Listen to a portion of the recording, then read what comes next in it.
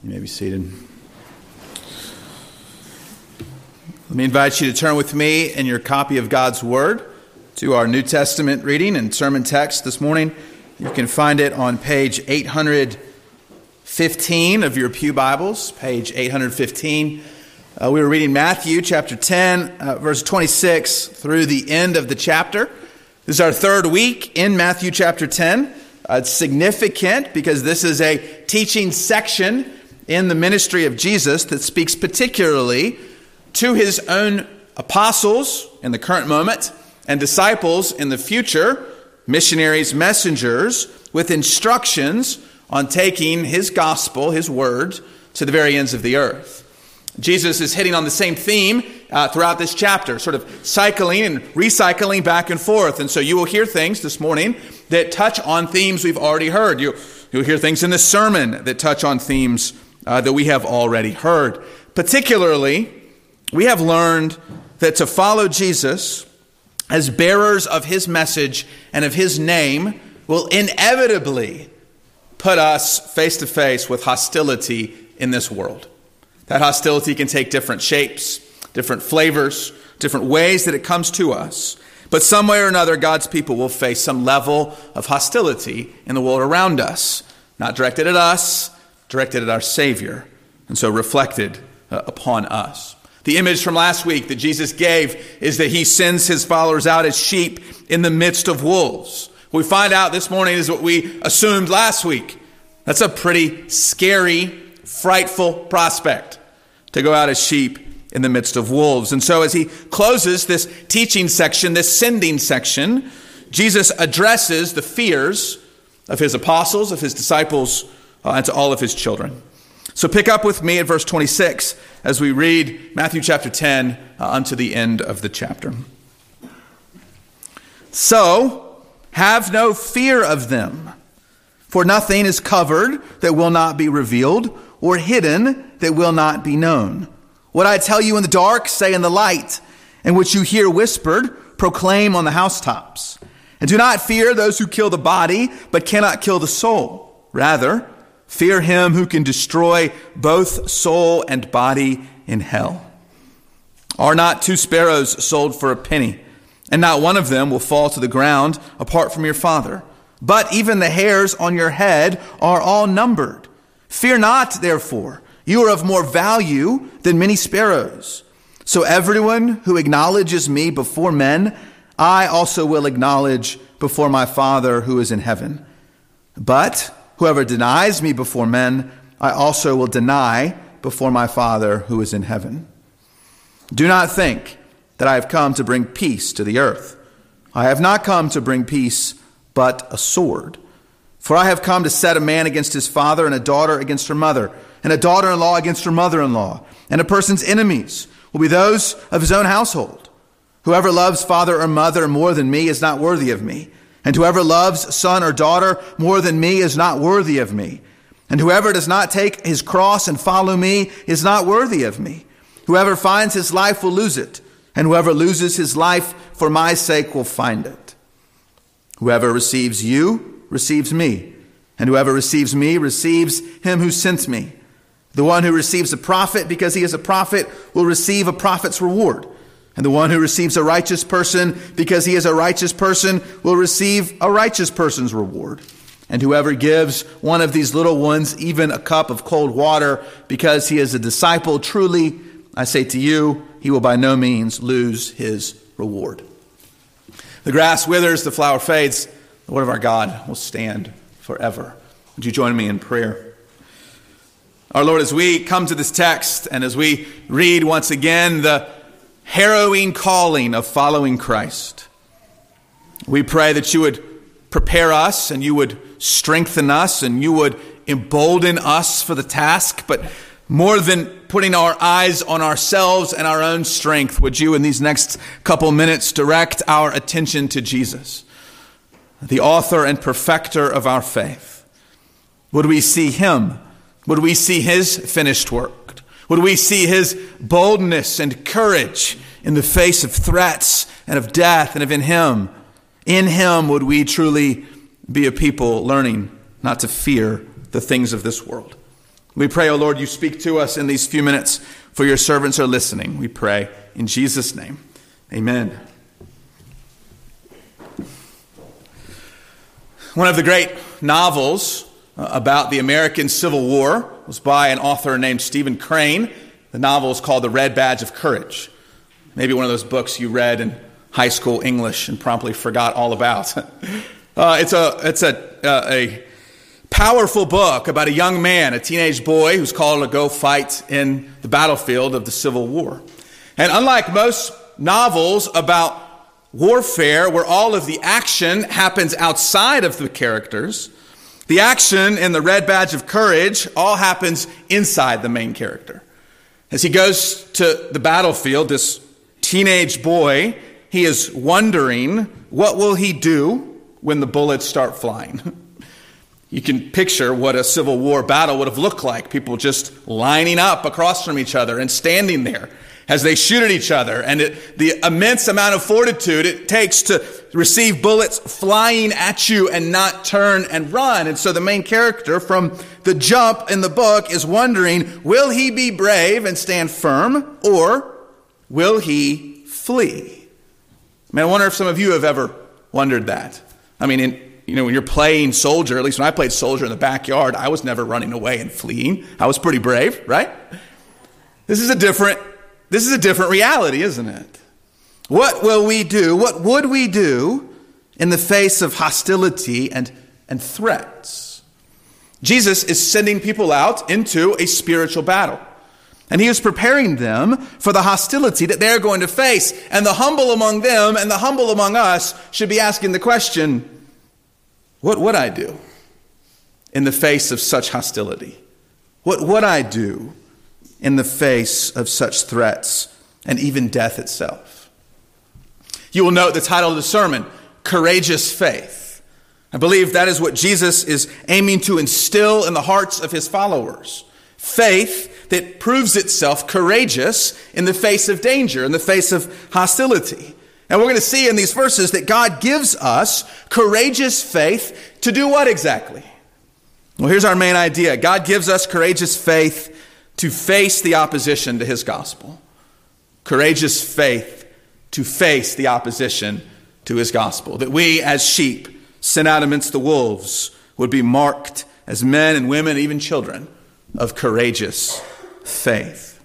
How does Jesus give us such courageous faith? Well, I want you to see two parts in our verses. First, he gives us promises to believe. He gives us promises to hold on to. He gives us anchors in the storm. He gives us truths that never change throughout the circumstances of life that we hold on to. And then in the second part of our verses, he gives us the fruit that we bear out of such courageous faith that believes the promises of God. Or, if you're taking notes, here are 2 points. I'll give them to you ahead of time. Number one, courageous faith believes the promises of a faithful God. That's point one. And point two, courageous faith bears the fruit of a faithful life. So promises to believe, fruit to bear in this life. So let's look at each. First, in verses 26 to 31, God gives us promises that we are to believe. Now, it doesn't begin with a promise. It begins with a command. Go back to the very first verse of our section. He says to his apostles, sheep about to go out in the midst of wolves, don't be afraid of them. Have no fear of them. If only that worked, right? If only you could just tell us not to be afraid and we could just skip the rest of it, right? I mean, I kind of wish that worked as a parent sometimes when my kids are scared of the dark. Were scared of the dark. Sorry, not anymore. I wish I could have just gone into the room and said, just don't be afraid. And then I'm done. Then my parenting job's done, right? That would be easy, wouldn't it? You parents know that usually doesn't work. I need to tell them some things that are true, right? No, there's no monsters under the bed. Yes, the windows and doors are locked. Yes, Dad and Mom are right down the hall. Yes, God is watching over us and will keep us safe. Don't be afraid. Here are the reasons not to be afraid. Here's the truth that you believe to face the fears. So sheep rightly should be afraid of wolves, and yet Jesus gives promises that if we believe those promises, then fear will begin to go away in our heart and our lives. So Let me give you the three promises that Jesus gives in these verses. Three promises, or three truths to believe. Number one, God will reveal the truth. Here's our first promise to believe. God will reveal the truth. Verses 26 and 27. You see how Jesus phrases it. So have no fear of them, for. Therefore, here's our first reason not to be afraid of them. For nothing is covered that will not be revealed, or hidden that will not be known. What I tell you in the dark, say in the light, which you hear whispered, proclaim from the housetops. Sum that up. What is Jesus saying? He's saying God will reveal the truth. Now the verses just say the truth will be revealed. I've turned it around so that we all know and acknowledge who's the one revealing the truth. It's God. Now for vulnerable apostles, that's a great comfort, isn't it? The people who hate me and are persecuting me and are refusing and rejecting me, they're enemies of God and they can't hide. Right? In the long run, truth will be revealed. See, in the moment, the earthly kingdom looks a whole lot more powerful and strong than God's kingdom. God's kingdom is 6 pairs of apostles scattered about with doors closed in their face, with entire towns turning them away. It looks like the kingdom of man is the one that is big and strong and powerful, right? And the kingdom of God is just sort of desperately walking around the outskirts of society. But God, to the comfort of the apostles and to our own comfort, tells us that his truth will be revealed. That the kingdom of God one day will not come merely in humility, it will come in power and glory. See, for the apostles, that would have been comforting, that their enemies can't hide from the truth, right? But it's also somewhat convicting, isn't it? Because if they can't hide, you know who else can't hide? I can't hide. And you can't hide. And none of us can hide. You see, Jesus sort of turns to an application to them in verse 27 and says, what I tell you in the dark, say in the light. I know that you are in the minority as you go out as apostles into this world. You know the truth. I know the truth, says God. Therefore, do not speak the lies. Do not hide the truth. Speak and proclaim the truth. If all truth will ultimately be revealed, then go ahead and say it now, right? Even if you are despised for it, if you are hated for it, if you are mocked for it, if you are considered a liar for speaking the truth, God's truth will ultimately be revealed. And that is a promise, quite frankly, in a world of lies that we can hold on to. It gives us courageous faith to know that God will reveal the truth. The second promise strengthens our faith even more, because verse 28 tells us that God will judge the world. There's our second promise. God will judge the world. Look at verse 28. Do not fear those who kill the body, but cannot kill the soul. You can imagine these 6 pairs of apostles, right? There's 12 of them. They go 2 by 2 out. And as they're going out, one of them looks to the other one and says, what's the worst that could happen as we go out here? And his partner looks over and says, well, they could kill us. Right? They could physically take our lives and put us to death. That sounds like a terrifying mission to go out on, right? It's not just that they'll turn away and maybe, you'll be a little discouraged when 5 o'clock comes and it's time to go home. No, they could literally take your lives. But Jesus is telling them the worst that you think that can happen is that you would physically die is not even close to the worst that can happen under the judgment of God. One commentator describes the doctrine that comes out of this verse as the non-finality of death. That's sort of a funny way to say it, isn't it? But it's true that death feels so final, does it not? I mean, it feels like the most final thing in my life is what? How it ends, is death. And here Jesus is telling his followers, he's telling us of the non-finality of death, that death isn't final. And his application is, so do not fear those who could even take your own body, because there is one greater who can destroy both soul and body in hell.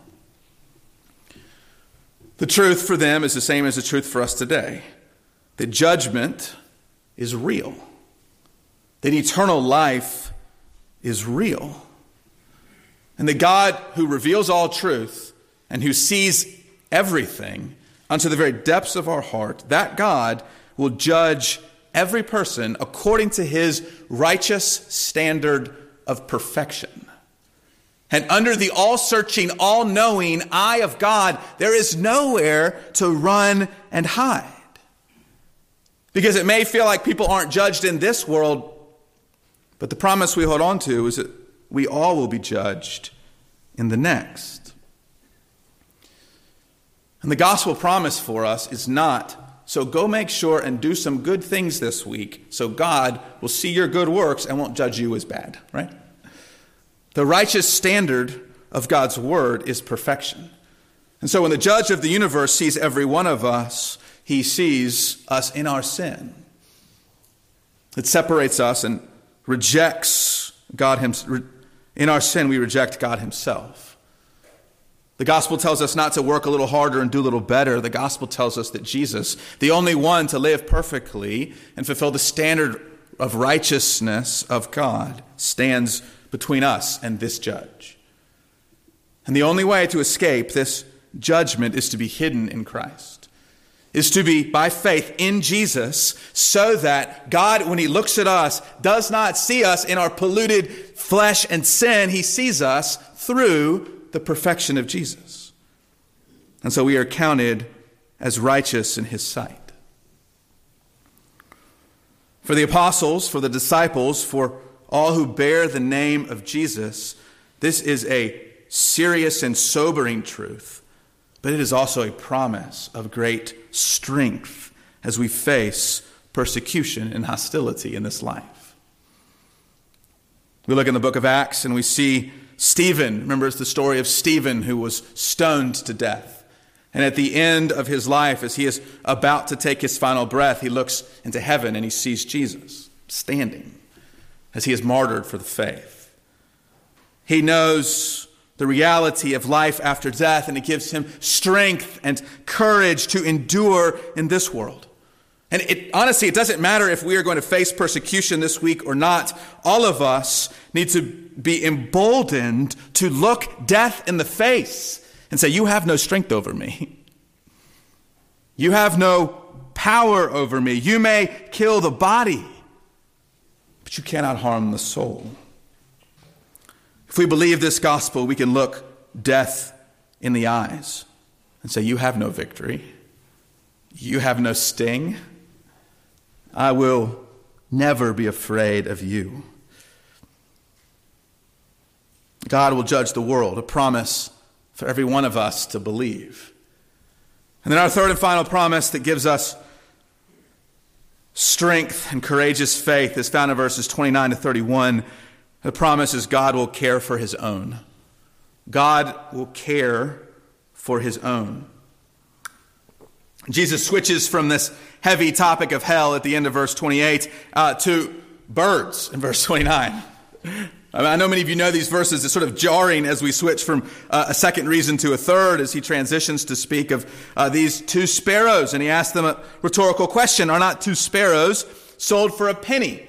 So if they're buying a sparrow, they can get a 2-for-1 deal, right? 2 sparrows for just 1 penny. So sparrows, these little birds, aren't worth very much. And yet, Jesus tells us that though these sparrows, these kind of almost worthless birds, they have some value, it is minimal financial value. He says, are not 2 sparrows sold for a penny, and not one of them will fall to the ground apart from your Father. These very cheap birds who aren't around for very long don't die apart from the will of their Father in heaven. Now, this is incredible to think about, that God oversees even the life and death of birds. A quick Google search told me this week that there are, give or take, 50 billion birds in the world. I have no idea how they came up with that number, but that's what Google says. It must be true, right? Give or take a couple billion. There's 50 billion birds in the world. I assume a lot of them die every day. But not a single one of those birds dies apart from our Father in heaven. We call this the providence of God. Here's a fancy definition of providence. It is God's most holy, wise, and powerful, preserving and governing all his creatures and all their actions. Right? God controls everything. And there's not a single bird, a single speck outside of the providential care of God. So what does this mean for us? If a sparrow that is worth half a penny doesn't die outside of the perfect will of God, Jesus is asking his followers, so how much then are you worth? And he switches to a different image. And he says that God has numbered the hairs on your head. I confess I spent a lot of time on Google this week when I was preparing this sermon. There's a lot of hairs on your head, about 100,000. Some of you more than others. About 100,000 hair or hair follicles, we might say, on your head. There's about, 150 of you in here. That's 15 million pieces of hair in this room. It's a lot of hair, right? Sorry to gross you out. That's a lot of hair. God has numbered every one of them. That's kind of unreal, right? God has numbered every single hair in this little room. The God who owns 50 billion birds and 15 million hairs just in this room is the providential God who preserves and governs all his creatures and all their actions. What does this mean for you? It's this simple truth. You're worth more than a sparrow. We're not talking about the ranking of creatures in the world, that humans are worth more than birds. No, you are worth more in the eyes of God than a sparrow. That sounds a little silly, doesn't it? Like, of course, Pastor, I know I'm worth more than a sparrow, and yet I know there are some of you who have been made to think that you're not worth very much. You have been mistreated. You have been uncared for. You have been left. You have been abandoned. You have been made to believe that you carry very little worth in this life. But to your Father in heaven, he knows every 100,000, more or less, hairs on your head. And that God will take care of you. God will take care of you. Not that you won't ever suffer. That's not what Jesus is saying. Not that you might not even die. I mean, the example is about sparrows that die, right? You might die. And you might suffer for Christ. But none of it will happen outside of the perfect plan of God. You will not lose one of your hairs outside of the perfect plan of God.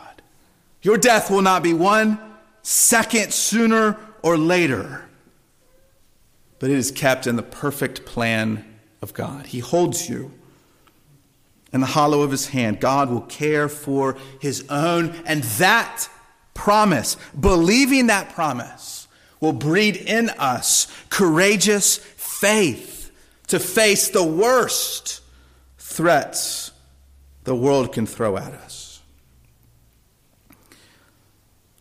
What would your life look like? What would it really look like this week if you believed fully with all of your heart all three of these promises? That God will reveal the truth. That God will judge the world. That God will care for his own. You know, Jesus isn't an empty preacher. He went out and he lived this. In his courageous faith, he faced the threats of the evil one.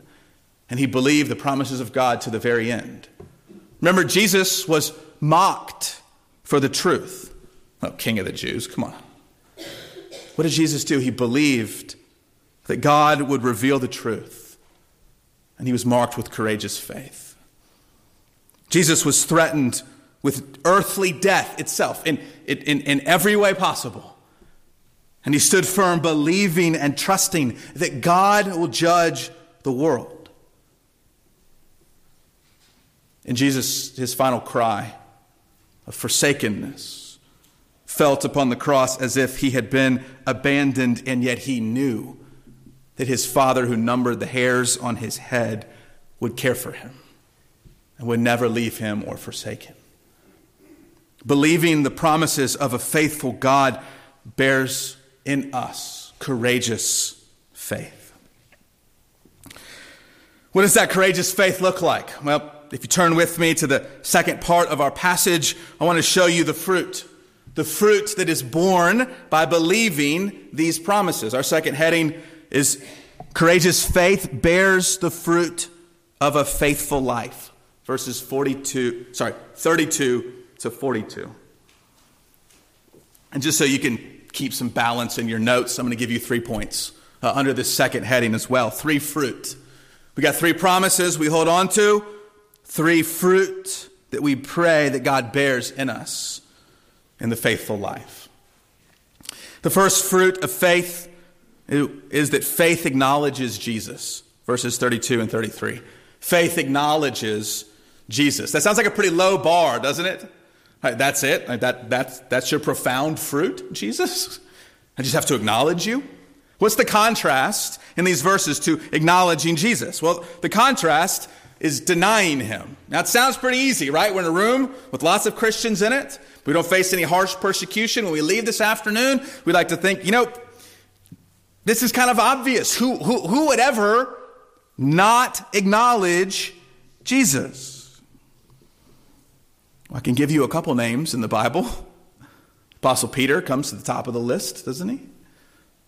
He was one of the 12. He heard this very charge. And yet in his moment of trial and testing, he denied Jesus not once, but twice, but 3 times. It doesn't even seem like Peter was denying Jesus in order to save his life, does it? It seems like he was denying Jesus to save his reputation. He was afraid, it seems like, of what a lowly servant girl was going to think of him. If mighty Peter struggled to acknowledge Jesus, how much more do we need the courageous faith to bear fruit in us as well? And I don't want to spoil the Red Badge of Courage if any of you want to go back and read it, but I'm going to spoil it anyway. So plug your ears if you don't want to hear what happens. The guy runs away when the bullets start flying. He takes off and he runs the other direction. He wonders if he's going to be strong, and instead he flees at the first gunfire. He goes for days and weeks, and he's plagued with shame and guilt and recrimination, right? That in this moment, he betrayed his flag and his brothers and his nation. This was actually a problem in the early church when some of our forefathers and foremothers faced deep and bloody persecution. There were many that stood firm and acknowledged Jesus, and they were martyred for it. They were put to death. There were others who trusted him, but in their moment of trial, they denied him to save their life, to save their family, to save their home, or whatever. And the early church faced this problem. What do we do with people who have denied Jesus and come back and ask for forgiveness? What do we do with them? Are they lost forever because they failed at that one moment of trial? The early church patterned their behavior, of course, on the pattern of Jesus. What did he do with the Apostle Peter? He did not cast him out forever. He restored him. And he welcomed him back. I believe what Jesus is saying here is not that we have this one test in our life, and if we fail that one test, we're done forever. No, he is building within us men and women of courageous faith. How many of you would go back and have a conversation differently than you had a few years ago? And maybe you had a moment to say something and you remained silent. Or maybe somebody else assumed that you didn't really believe what those crazy Bible-believing Christians actually believe, and you didn't say anything to dissuade them. Are there times where you didn't bear the fruit of acknowledging Jesus as you wish you had? Praise God, we serve a merciful and gracious Savior who restores us and strengthens us. And he gives us courage to go and in that next moment to face the foe again and to trusting him, to be rooted in Christ, to acknowledge Jesus, either to the detriment of our own life or to the detriment of even our reputation. Courageous faith acknowledges Jesus. The second fruit that he names for us in verses 34 and 39 is that courageous faith loves Jesus. Courageous faith loves Jesus. And these verses don't begin with sort of a lovely image, right? They begin with the sword. Verse 34, do not think I have come to bring peace on earth. I have not come to bring peace, but a sword. In this image, the sword is the tool of dividing. It is the weapon of division, of separation. And so Jesus says that he has come to separate that which is intimately close and connected. And faith that loves Jesus more than our own families. In other parts of the New Testament, the Gospels, we read that to love him, we have to hate our family. Here we understand what that means. It's hate in comparison to the love we have for Jesus. So we love Jesus more. Now this verse 35, you could look it up this afternoon, is actually a quote from Micah chapter 7, verse 6, where we learn that it's not new that faith in God divides families. It's been happening for a long time, and it will continue to happen. The question here is not, do you not love your family? It's that faith loves Jesus more. Or to put it another way, faith, it reorders our loves. It takes the natural order of love in our heart and it turns it upside down. It reorders it, it restacks it with Jesus at the top. My illustration about love, of course, has to do with basketball, so bear with me for a second. My father grew up in the great state of Kentucky, and he grew up a huge Kentucky basketball fan, as any boy in the state of Kentucky grows up. And he loved the Wildcats, and he went to the game, and he cheered for them. He went to college there. He went to grad school there. He was a lifelong Kentucky Wildcat, loving basketball until he got his dream job at Duke University right down the road. If you know anything, you know that Duke and Kentucky don't really get along with each other. It took some time, but my dad saw the light, and he is now a true Duke fan. His Kentucky fandom has moved down the charts.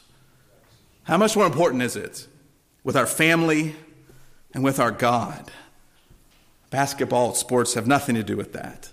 God reorders our loves. He does this really miraculous work in our hearts, right? In rearranging our love.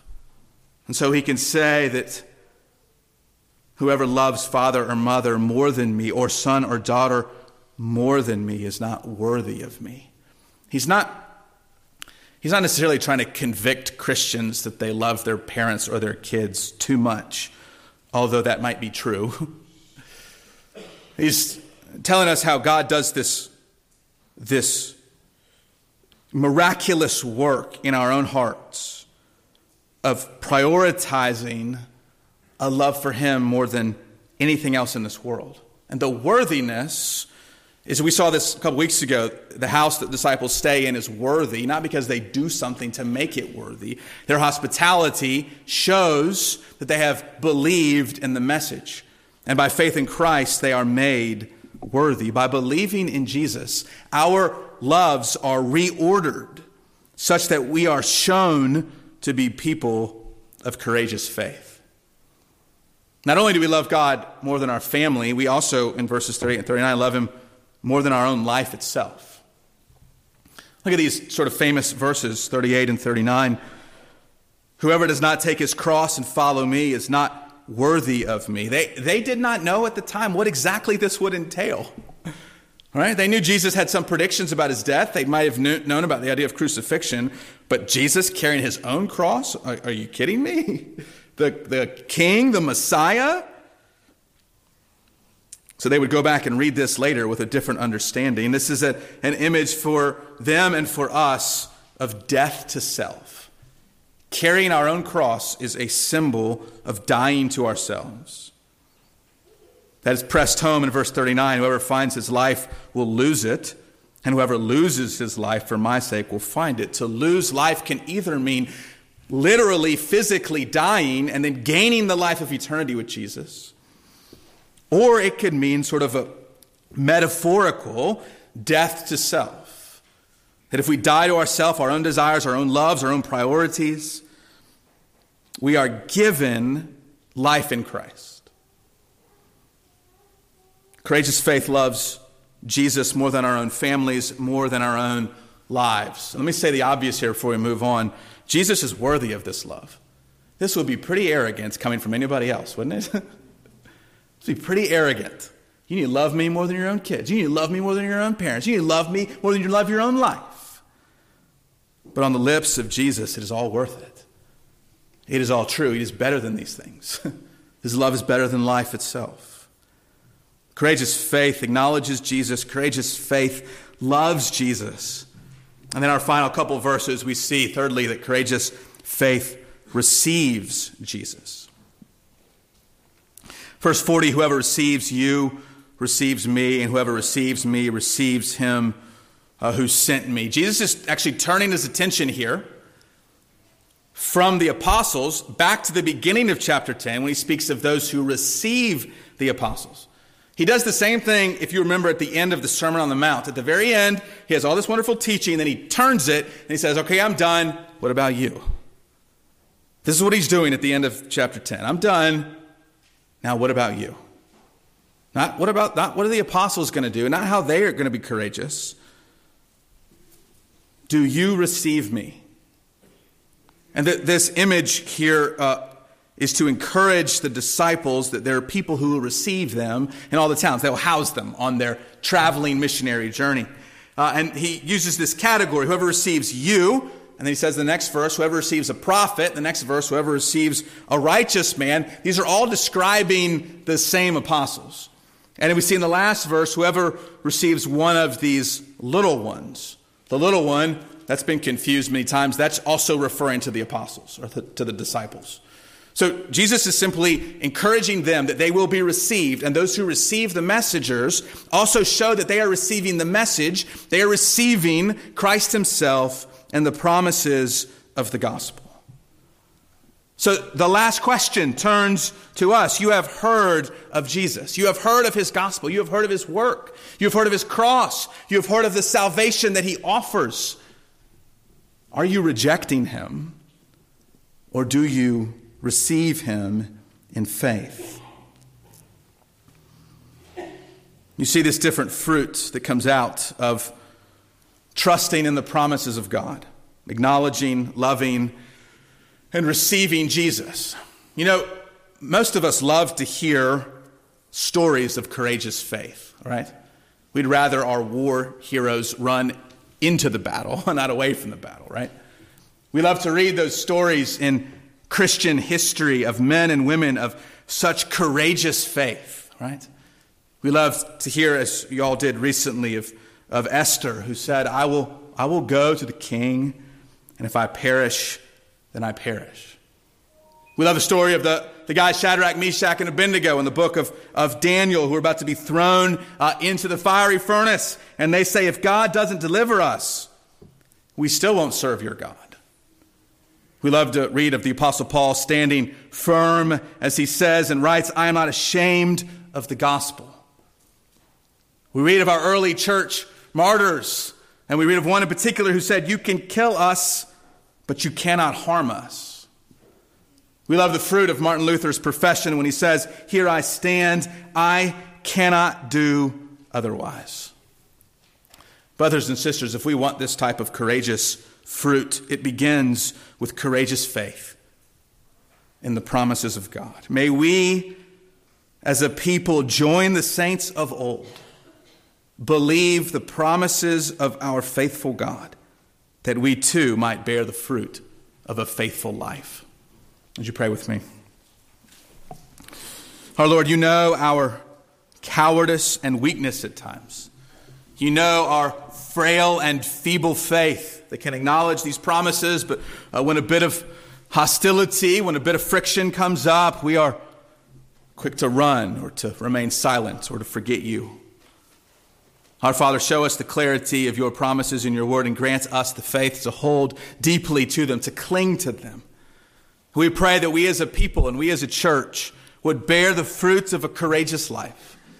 We ask that you would do that in and through us, that you might receive all of the glory, we pray.